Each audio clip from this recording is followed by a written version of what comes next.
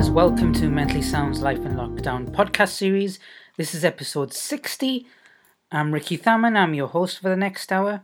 Mentally Sound is a mental health and mental well-being show. The idea is that myself and my guests talk candidly and at substance about anything and everything to do with mental health. On that basis, as a disclaimer, we do urge you to go and see your GP, crisis centre, therapist if you find the following topics of our discussions distressing for you. A reminder that Mentally Sound is a podcast, formerly a radio show that pre-existed the pandemic and lockdown, so we've adapted to podcast medium for the meantime during lockdown. If you listen to us on Spice FM, Newcastle's fantastic community radio station from the heart of the West End, you can tune in via 98.8 FM or online via the website at www.spicefm.co.uk, and we're on air Tuesdays at 1 o'clock in the afternoon and repeated on Saturdays at 3 o'clock in the afternoon. If you'd like to get in touch, be signposted to a guest or seek advice from our therapist, you can email us at mentallysound@spicefm.co.uk, and your anonymity and privacy will be respected, of course. You can get in touch via social media as well, where we have links to our shows. On Twitter, we're at _mentally-sound. On Instagram, we're at Mentally Sound Radio. And on Facebook, it's Mentally Sound Radio Show. And incidentally, on our Facebook header page, you'll find updated archives of all our podcasts with all the relevant topics listed underneath. We're also on the relevant podcast platforms, so look up Mentally Sound on Clips, spelled CLYP, Pocket Cast, Google Podcast, Radio Public, Breaker, and Apple Podcasts. So as I say, this is our 60th show. Quite a landmark there, quite a milestone. Thank you for everyone for supporting us on our journey thus far. And on this week's show, as it's the 60th, I thought I'd record a little compilation for you. So in this year of 2021, I've selected a few of our best podcasts. I mean, they were all great. But quite randomly, I thought I'd go over the archives and pick some of the relevant conversations. So you'll hear a variety of guests over the next hour.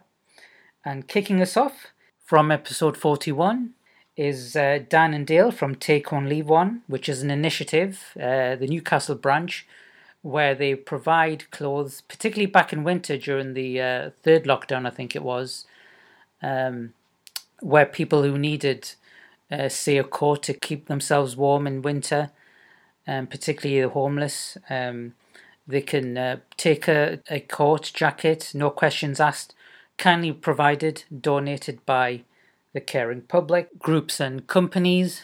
So without further ado, I hope you enjoy this compilation show of our 60th Mentally Sound Life in Lockdown podcast series. Enjoy.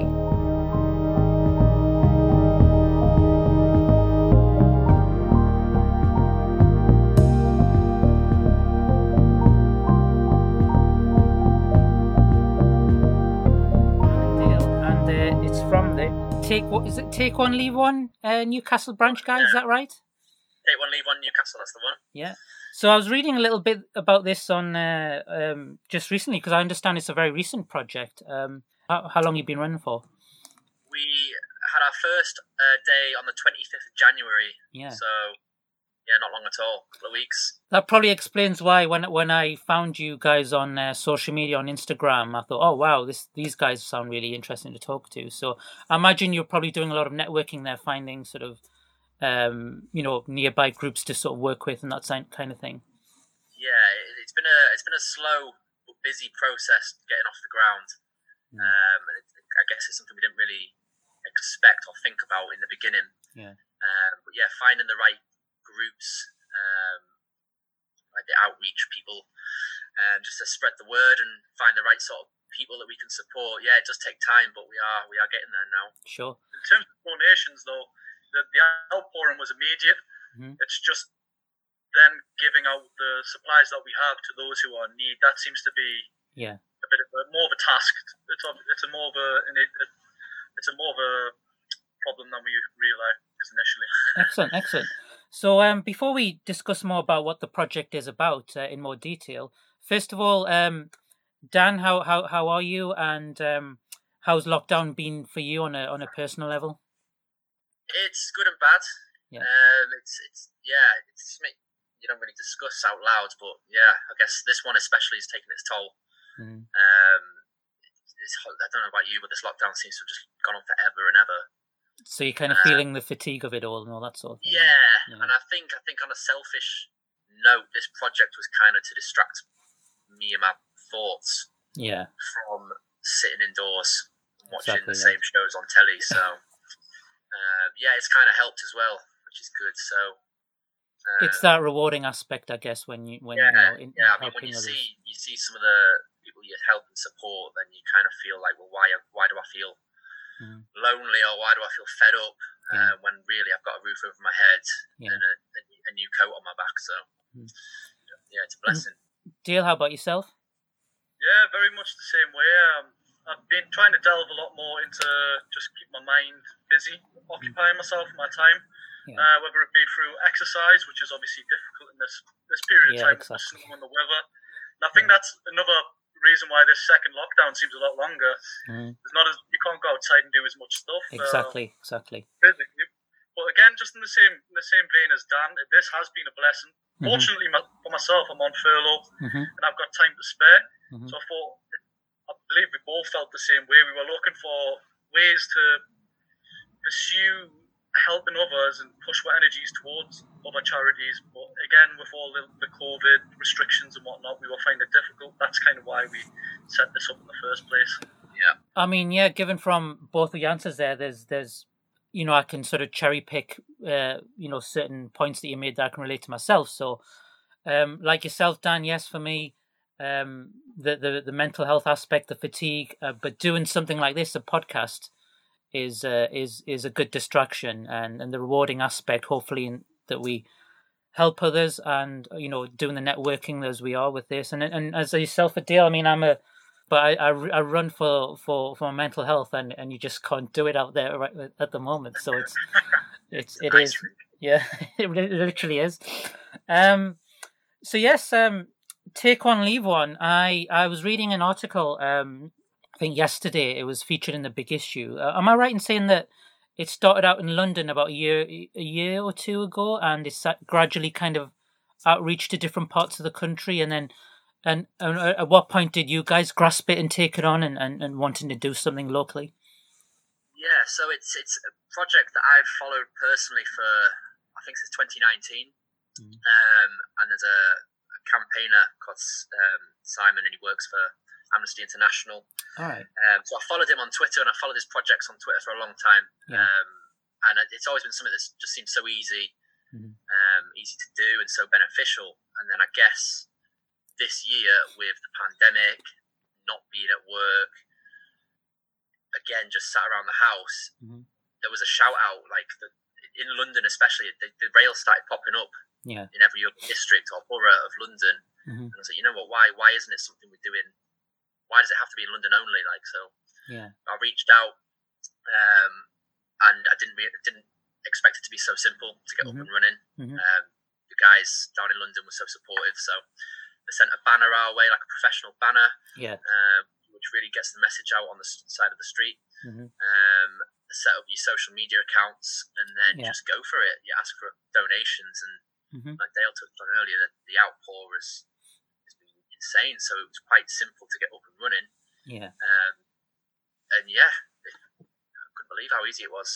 And since we started the rail up here in Newcastle, we've had a lot more, especially in the northeast, starting to pop up. So there's a rail now in Durham City Centre, Sunderland City Centre.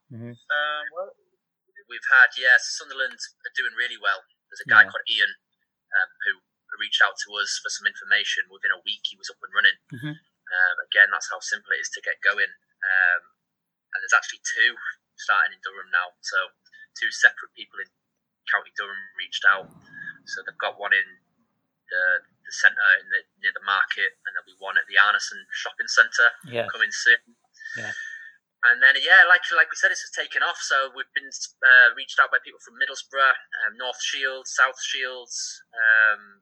So it is growing, which is great to see. Like the generosity of some people. Excellent.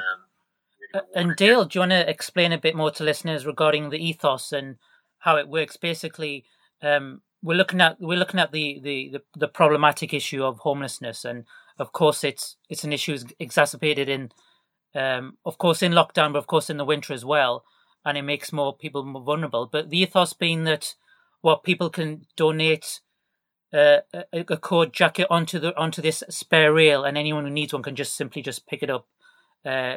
No questions asked. Is that the simplicity of it? Yeah. The simplicity of it is it's just no judgment. If somebody else can donate it and leave it on the rail, you're more than entitled to come take it. Especially with the weather being the way it is, times being the way it is, economically, socially, it brings people together. And it's if you don't have something, there's no judgment, no shame in coming just to grab some stuff. Yeah. It's not just for those who are homeless, like you touched upon yourself. The times are tough with COVID, jobs being lost, etc. We've got more than enough to supply anyone with brand new clothing. We've been getting donations that are still in the packet, still vacuum sealed, still got tags on, that are getting delivered via ASOS to us or via Boohoo. We're getting brand new clothing. And in the following clip from this next interview, I interview our new show therapist, Amir Mirza, who's been a wonderful addition. And in this part, we play a bit about ethnic minority mental health and what more can be done about it. I believe this is from episode 43. So do you think there is more credence to that side of the study as opposed to, suggestions that it's somehow maybe genetic? Because this was a kind of a tussle at the beginning of lockdown, wasn't it, as to why the death rate or the illness rate, the infection rate is high amongst our community. Do you think it's more socioeconomic than it is sort of, health backgrounds or maybe, something within us? It's actually all of it, Ricky. I mean, there's some now, genetic conditions which have gone through because of diet, high fat, high, sugars and everything else. They're based on that. Diabetes is a great example.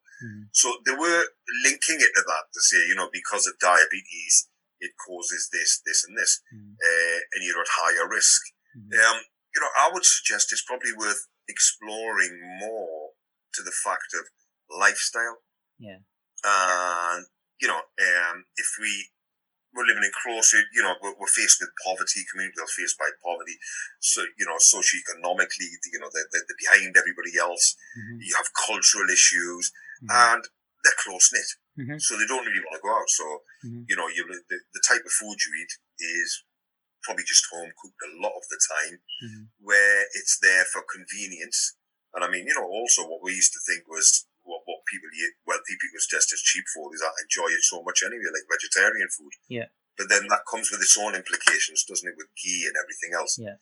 So it's re-educating, because who doesn't enjoy their mums? I used to love my mum's cooking when she was alive. It was never mind if it was unhealthy or not. But there's that attachment with it. Yeah. I think it was too easy to turn around and say that BM community were this way because of diabetes and things like that. Genetics. I think that's a cop out. Yeah. You have to look at the psychosocial structure of everything. Sure. Before pushing it out there. Yeah. I was smiling when you said, because I grew up in a sort of a vegetarian family, as it were. My family weren't meat eaters, but then we would often puzzle. I know my late father would often scratch his head as to say, well, why am I overweight? Why do I have diabetes? I thought veggie food was the in thing. It was the healthiest. But when you think about it, it's not just about the substance. It's about the way of cooking, the ways and means of how it's all prepared and all that. They could still make it very. So you brought back a memory there, which is why I smiled. But as regards to lifestyle, Amir, how do you think that then transcends to the mental health of our communities? Do you think are we also suffered disproportionately from this through the whole lockdown thing? Yes, we have. But as I said, you have to look at a number of factors here. A lot of the guys from Asian communities are taxi drivers. and that's really impacted on them. I know a lot of guys, no work, nothing. Yeah, absolutely. They're actually, they're delivering food for restaurants and things just to make ends meet. Mm-hmm. And there was no help or support there because we were all self-employed. Yeah. And restaurants closed. We have a lot of Asian chefs, which are, there was a massive ripple effect through the whole community. Yeah. And, when you get communities and they're exposed to their vulnerabilities, I would suggest that it's instinctive to shut down. Mm-hmm. Mm-hmm. We don't want to show people that we're suffering because how bad we're doing or how this is. And this is a cultural thing, isn't it? Where we go back to, and it goes to, we don't talk enough. Yeah, yeah. We put the community before the individual when it's those individuals that make the community. So if it's not working as a collective, then it's not going to work. Or let's use the better word: if it's not working in agreement, then you must be wrong. It's like our when our parents, grandparents first came here, the first ethic was to grind down and work because it's the only means of survival. They have to work from survival, and that's kind of gone on through generations where other things to do with our lives, our social lives, things like talking about our health, not just mental health, physical health as well, was seen as taboo. And you're quite right, we would never talk about it. I mean, my father, bless him, he would never talk about. I've said this on the show a few times. I sadly saw my father, through the stresses of, the recession of the 80s, where he felt as you mentioned, as we've seen, the livelihoods are being lost. And when he felt that things were slipping through his fingers back then, he would self-harm. So with that in mind, how do you think something like resilience will carry our community through? I mean, do you see where I'm coming? I do, yeah. There's a couple of parts to this, Ricky. The first part is resilience really relative to communities? Because in a word, at times it is, there's problems, community still goes on and on. Yeah. But the resilience is, can we really say that's resilience? Are they bouncing back from adversity, or are they just burying the adversity and getting on with it? Yeah. So, that's the first instance. The second part of this is that we can only develop the health of our next generation if we show our children, the younger members, that it's okay to talk. As the theme goes, look, you're okay to go and talk to them, rather than close the shutters and say nothing to say here. And this is the massive step. This isn't resilience. This is education. This is actually showing them the benefit of good mental health, well-being in a community context. Like, look, you can benefit from it rather than just bury it or put it behind. Absolutely. I wonder, as a previous point we made. And in the following clip from episode 46, I speak to Michael Cunliffe from North Tyneside Art Studio, and he talks a little bit about what people get from drawing and painting, particularly the well-being benefits when they visit his art studio and under his supervision. The art form or the thing that works for them. Yeah. And some people come to us and they fall in love with painting and they want to do landscape painting, and that's the thing that kind of clicks for them and really helps them to explore who they are and support their mental health. Other people may come in, try every art form under the sun, stone sculpting, as I say, wood carving, glass work, whatever it might be, and come to the conclusion that actually what they like doing is knitting. And that's fantastic. And it's where, in some ways, we, in Art for Mental Health, become very different from the wider art world. Yeah. Because that hierarchy of proper art forms or craft is a lot less distinct in what we do. Because I often say to people, it doesn't actually matter what you create. Sure. If you sit down and you paint for 2 hours and you hate what you finished up with, if you enjoy enjoyed those 2 hours and those 2 hours were good for you, that's what matters. Sure. Because I've always used art to support my mental health. I wasn't necessarily explicitly aware of it, but I always knew that if I was starting to feel anxious or grumpy or things didn't feel right, it's probably because I hadn't been in my studio recently enough. I hadn't done enough painting.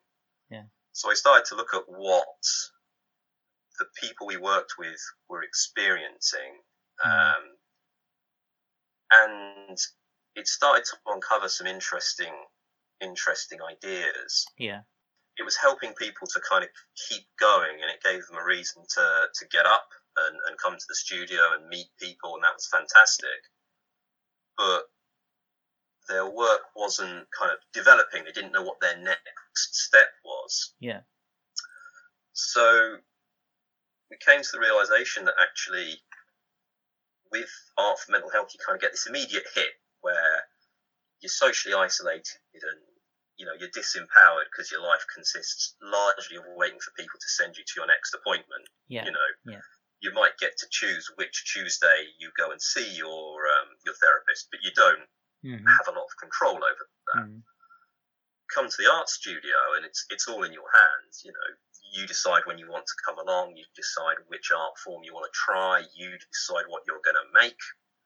You know, it's really important that we don't tell people what they make. Yeah, I mean, this is going to be my next question. Is it a sort of a thing where the emphasis is not necessarily about the end product, as long as they're there and they turn up and they get some sort of, not just from yourself, but amongst other people who turn up, you know, there's a level of maybe peer support that's there as well, that's present, which helps them go along and help the process on. I mean, yeah, if they end up producing something fantastic at the end, it's sort of maybe like a bonus.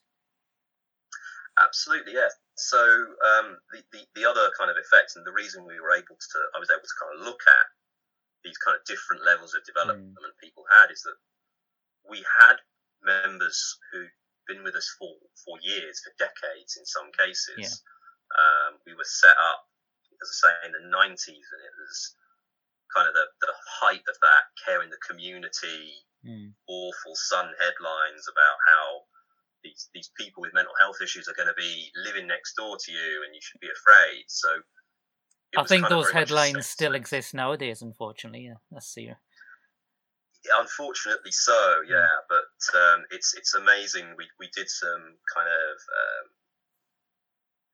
heritage projects to look at our history, and when you see some of those headlines, it's really disturbing. So we kind of existed this safe space for people who were in Ray Lane's inpatient unit. Sure, yeah. They'd come out during the day, and it was kind of this halfway house to ease them back into the community. So we had this protective kind of feeling and this community that was really close. And obviously it grew over the years. When we started, I think there was room for 8 people.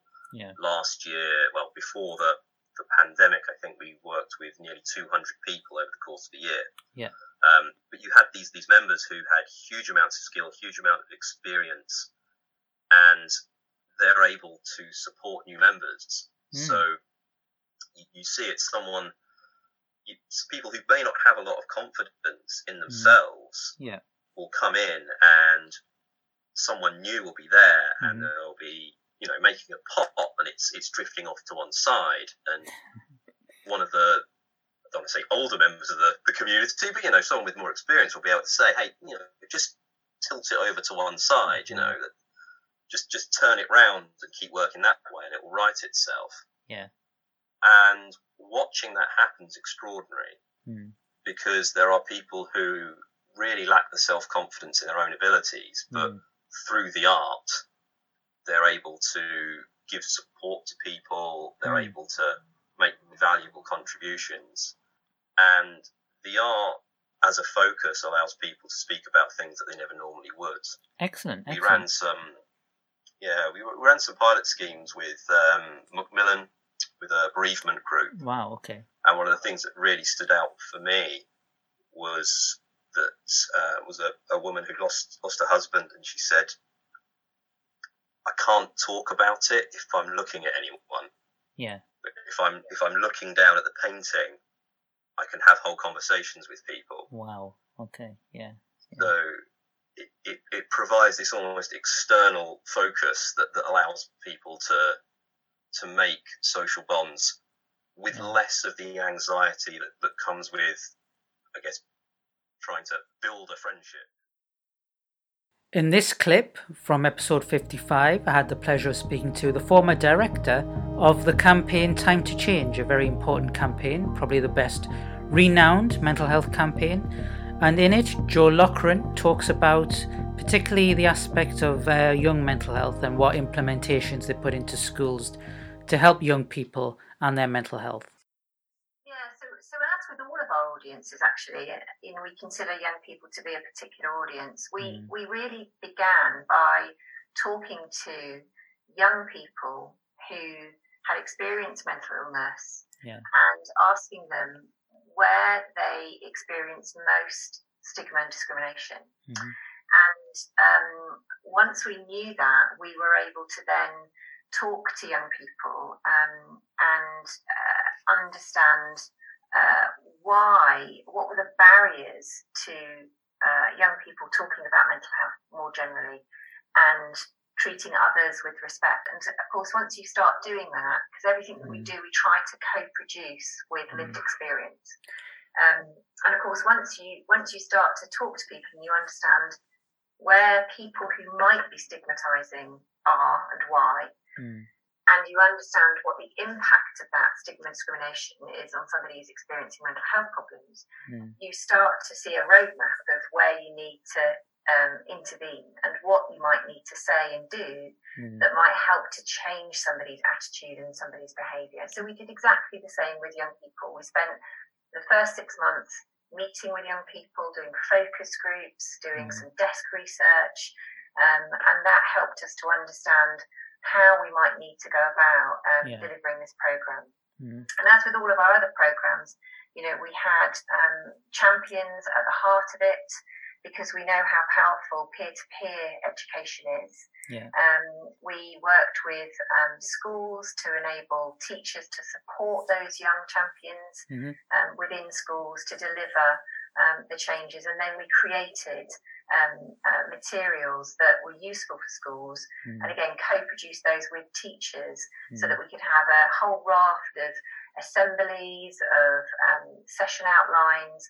Again, all of that stuff is still downloadable on the website. So if you are a school and you're thinking, how do I go about doing this, then pop onto the website and you'll get some materials there. How receptive were the schools? I mean, you said you did focus groups, so you went in and talked to them.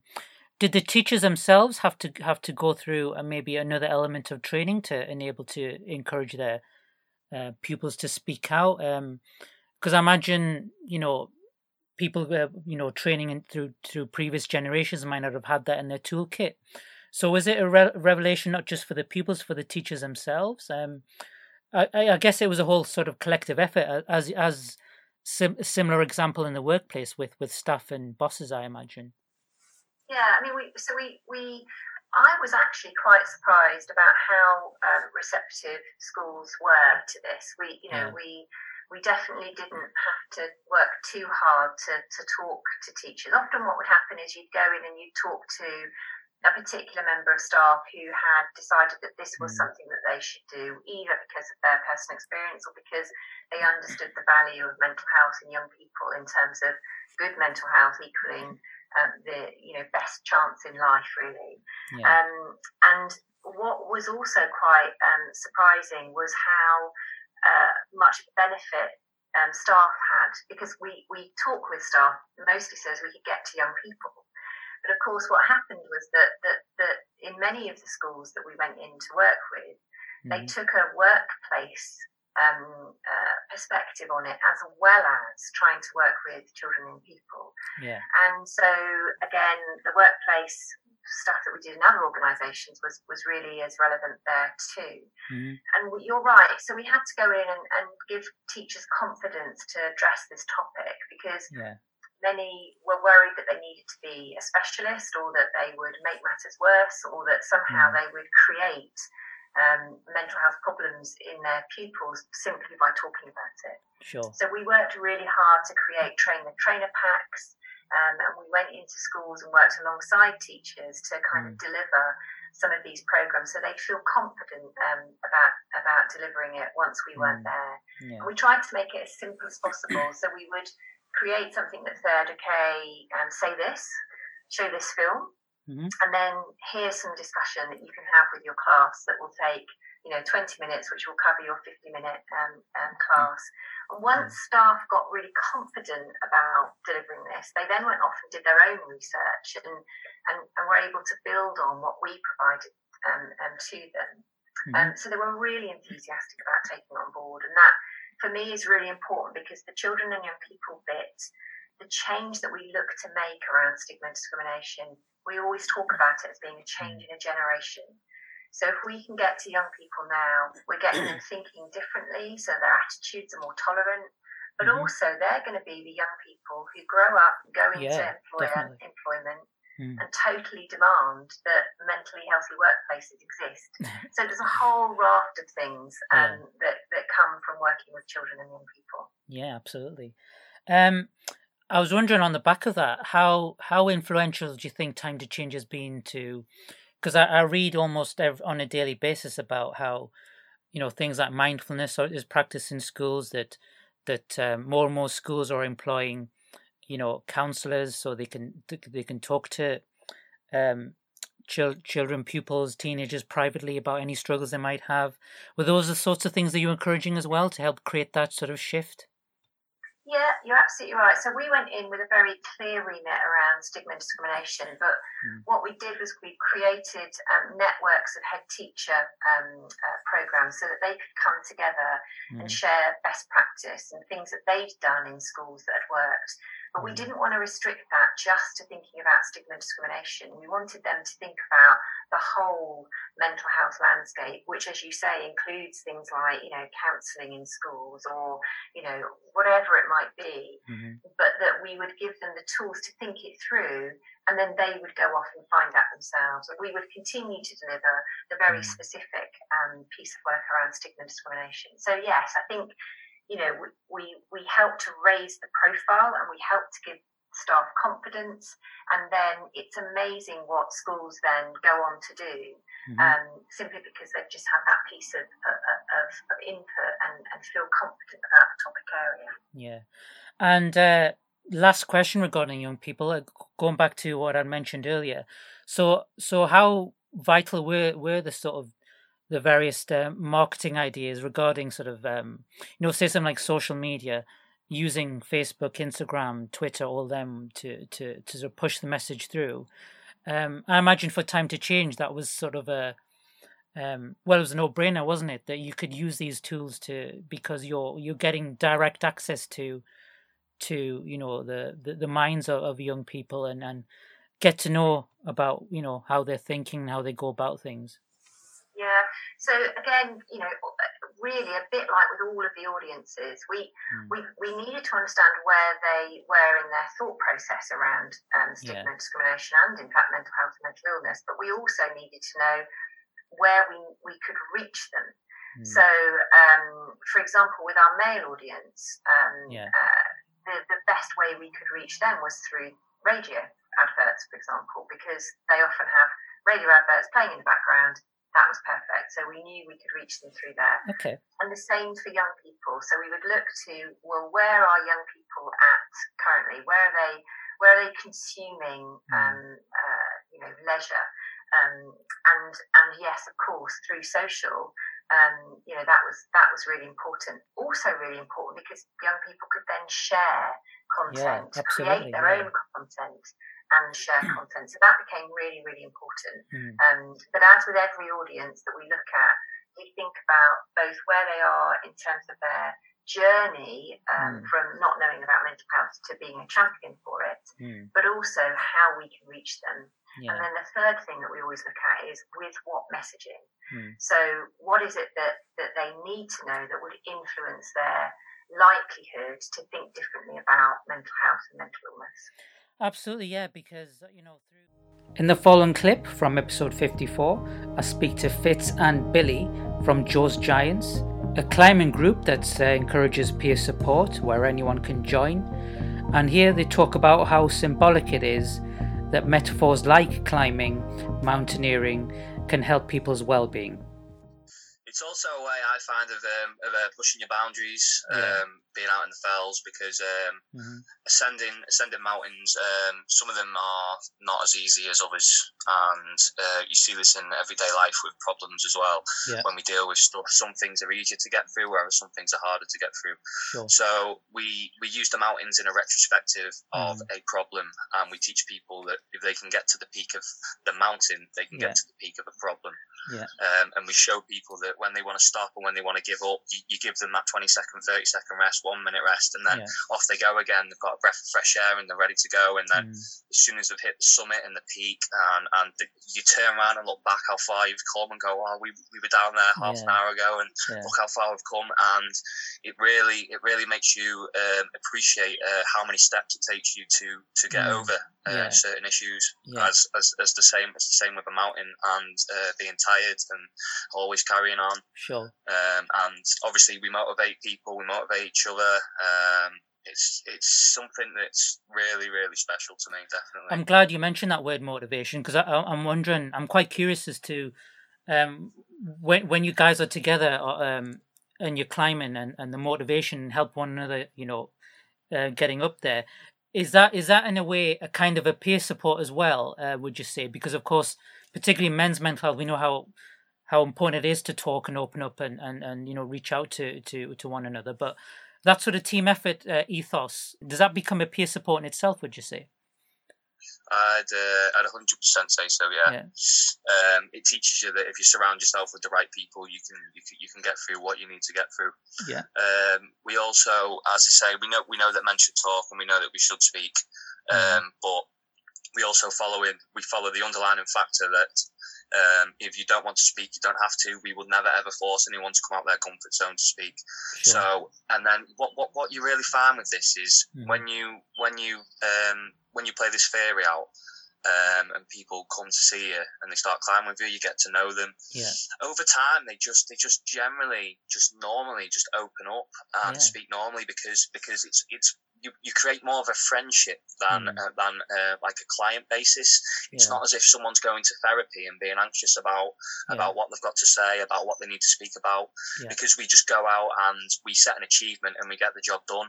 Over time, people always generally open up, and it's amazing to see, especially in the flesh, especially when you see them shine. And honestly, it's something that I can't even begin to explain properly, really. I think you've explained it really well. Billy, would you add on to that? And I would also want to put on the end of that, would you say that, have you noticed other sort of people kind of open up in themselves being with you guys, where you might have noticed some level of maybe timidness before they start, but as you guys ascend together, you see them become, I guess they're only open up a bit more. Yeah, 100%. They walk side to side, so we're not really forcing anyone to open up. We want it to go over time. I think that's important. But 100%, I've seen a lot of people open up a bit more over time, and it's great to see people's confidence boost and see what the mountains actually do for them. Yeah. And I'd also say, because I've chatted to people, for example, who, when it comes to something like counselling, instead of the whole kind of clinical environment of being in a chair and a therapist sort of sitting at the clipboard, that people actually become more inspired to open up and talk about their feelings when they're surrounded by nature and sort of peers that they feel that they're very comfortable with. So I think what you guys are doing is really unique. Fitz, tell me more about. I mean, are we talking about? Is it an actual charity, or is it just a sort of your own organisation itself? What's the ethos, and I guess what are the long-term goals for Joe's Giants? So, yes, it is a fully registered non-profit organisation. Currently, we're not funded, we're not sponsored. For the first 6 months, I ran it out of my own pocket, and then this is a bit long-winded, but when Joe passed, his mother set up a GoFundMe because we wanted to make a memorial in Southport. We spent a lot of time around the skate park and being outdoors, and we wanted to build something for him. The council denied us, and then 3 years down the line, when I set this up, that money actually got put into the fund because Joe's mum actually kept hold of it because she knew that it would be perfect for something, and without even conferring, and I set this up, everything just happened for a reason. Obviously, before Joe passed, he was speaking to his mum about setting something like this up for adults, not for children. He wanted to work with over 18s because he knew the struggle. I wouldn't say it's greater, but I think past the age of 18, the struggle becomes, I'd say harder than when you're younger, because you have a lot of financial issues. You have the brain progresses, and the overthinking levels and the anxiety. If the brain constantly grows, so do these the neurons and whatnot that control mental health. They obviously grow with the brain. Sure. I forgot what your question was now. No, just like what the long term goals is. But I also wonder as well. I was going to ask at the end of that. Is part of it as well, now that you've kind of, to use a metaphor, lit this rocket, you can allow it to fly and see where it goes, and just sort of go along with the flow kind of thing, and see what reaction you get from people and so on. Yeah, completely. I believe the reaction comes from where we have clients and they come back and they truly enjoy the company as well. As I say, me and Billy, we're not GPs, we're not consultants. We're just two normal people who just enjoy talking, we enjoy walking, and we enjoy helping people glow up. And I think that's where we find the difference in stuff like cognitive behaviour therapy and referring to GPs. We're just everyday normal people. And with the other question of where it wants to go, we've got a lot of long-term goals, but I really would love to have something like a retreat in the Lake District. So say if we had someone struggling with mental health issues and say it was like drink-related alcohol or drug substance abuse, we can take them away to the retreat completely free of charge. They can stay at the retreat. We can take them up a mountain close by, and they're sort of locked off from the fact that of drugs and whatnot. As soon as they're there, they're there. And across like a week or across a weekend, we can teach them that they don't actually need that substance in their life to actually enjoy everything that they're doing. So that is one of the big long-term goals for me, definitely. Awesome. In the following clip from episode 53, I speak to Mwenza and Kate from the mutual aid group of Newcastle's West End, particularly the Arthur's Hill and Elsick area, and they talk about their phone box campaign where they leave food for people and the vulnerable who need it, without stigma and without questions asked. No gatekeeping, and we just got permission for the space, but it wasn't the idea that the organization provides and then other people take, but that we're all members of a group. We can all put food in or take food out, and then people who aren't members of the group, but just who are here or passing by can do the same. So something that's really open and gets away from stigma, but also gets away from, again, this idea that there are two groups, givers and takers. Because, what when you create this space, what you find is that, there are people who are in receipt of a food parcel from another source or who've been given, who come by food in some other kind of way, who are also themselves not in a great position, but that they can use it to make a contribution to other people that, and particularly, sometimes when you get given things by an organized system, you might be given things that you don't want. So you might be given things that you can't eat for religious reasons or for allergy reasons or because you don't like it. I mean, it's interesting as well. I mean, as I guess more and more people become sort of equipped with mobile phones and stuff, the question about what role can phone boxes do in the future, but what you guys have done, I think, is really, really cool in that regard. I've got one more question regarding lockdown, but I think we'll quickly get on to. I think let's do this issue about the closure of the phone boxes. So, am I right in saying it's the one situated in the middle of Arthur's Hill? That's under threat of being sort of taken away. How did you guys sort of find out about this, and what have you guys done in terms of campaigning to keep it there? So I think we found out about it. There was just a notice stuck in the phone box. It was just like, this phone box is due to be decommissioned. Yeah. And we knew because a similar sort of, phone box had been set up and used for the same purpose as a community larder in Hartlepool and also in Alnwick. Right. And those phone boxes had also had the same, decommissioning poster put up in their phone box. So we kind of put two and two together and kind of thought, and also given that there were broken phone boxes nearby which weren't being removed or decommissioned. Mm-hmm. So that really felt like a kind of targeted kind of closure or removal. Yeah. And given how well used they are as well, like almost every time you kind of go past or people put food in, you'll then come across somebody who's then going to come and say, oh, what are you putting in there? And, and have those conversations and things like that. That didn't seem right. And so we put together a petition that was kind of to BT to say, please don't shut down these phone boxes because, one, they're really needed as community larders, and also two, don't just assume that people no longer need phone boxes anymore because,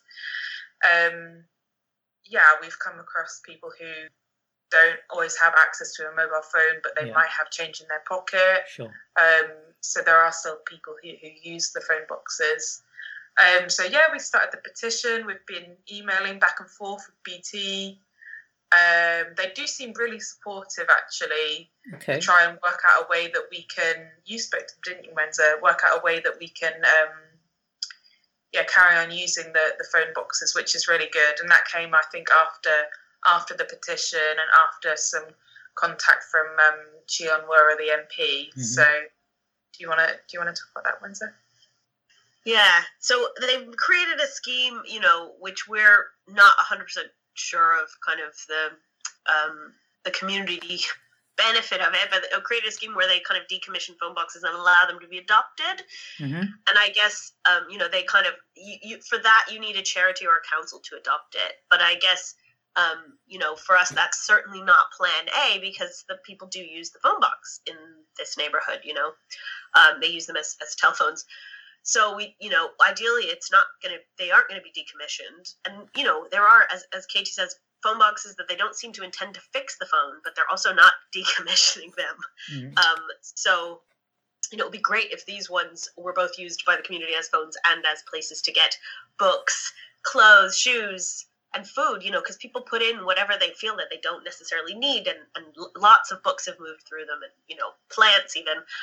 But, I mean, yeah, I can really see that. But it sounds that with what Katie was saying as well regarding that, in terms of receptiveness from BT and sorts, that there's still room, hopefully, some sort of compromise in the future. So fingers crossed for that, and we'll happily share the petition on our social media sites as well. So fingers crossed for that one. With this current phase that we're in, lockdown easing, I just wonder from your guys' point of view in terms of, people wanting to get things back to normal and so on and so on. Are you guys sort of seeing things from slightly differently, in that you might worry that the sort of vulnerable people that you attend to might be seen as forgotten somehow, that they might be left behind, or is it happening at a pace that might be too quickly for them? Do you see where I'm coming from? I was just curious as to if that might be the case. I worry that when things are not perceived as an emergency, then maybe we don't get some of the protections that we get during an emergency. Yeah. And I think, the way that some things are rolling out in other countries where they haven't taken the measures to protect the public, that has meant that the public has really suffered. And I think we've also, in trying to pretend that maybe we can behave a bit more normally, it's easy to miss people who were started off in a bad position and are now in a worse position because of potentially job losses, and all kinds of disruption, that we were, especially in this region where we were already suffering enormously as what was it, it's been pointed out globally that this region has suffered a lot in the last 11 years. Austerity has hit it very hard, and that's all different kinds of people. That's not just children in schools. We've had some attention of food poverty for children in schools, but and that's a group that I care about a lot, but it's I guess that's the reason I tapped into that question, because I think, through, as we come out, albeit cautiously, that the problems before and during the pandemic for a lot of people will still exist, and whether your kind of work will still be needed for the time being, foreseeable future. We're going to keep going, and that's the thing. And I really asking what the crisis is, it seems like a stupid question, but what is this crisis, right? And there are places not even very far away where the crisis for them really ultimately was the fact that the pandemic caused some people to be told to stay home for 12 weeks. That was the only crisis they perceived in the situation. And the crisis was only because there weren't enough delivery slots for groceries. Right. And if you perceive that as being the crisis, that, it's lonely and I can't get groceries delivered for which I have the money, then of course that crisis is over. And then maybe there's like a little bit of rumbling on of people who are currently self-isolating, what support do they need in that very particular situation. But I think to us, the crisis is something else. Sure. We're here to stay, I think. And in our last clip, it's a song from the brilliant musician Steve Pledger, who joined us for our 40th episode, where the whole hour, he not only gave us a great interview, but he played some numbers live for us. So here's a song from that episode, and it's called Reseda. I'll say a little bit about this afterwards if you like. This is called Reseda.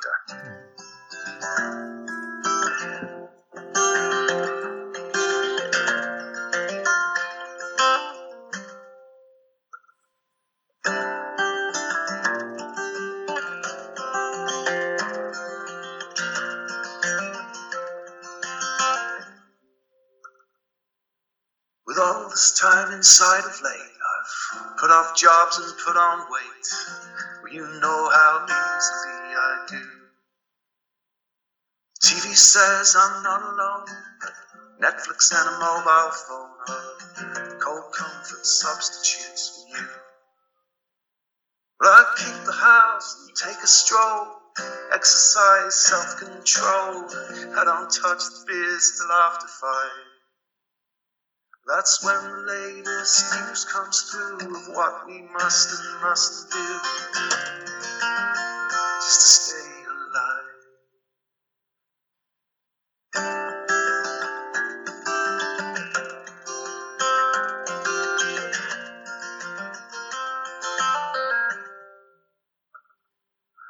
Past 10 and off I head, take myself off to bed. Well, there's nothing else to stay up for. Eventually I'm off to sleep until out of bed I leap when I hear you coming through the door. Oh, I rush downstairs and there you stand, the front door key still in your hand. I'll take your coat and I'll hang it in the hall. You ask me how my day has been, to take your mind off things you've seen, and I ask you the same when I see the first tear fall.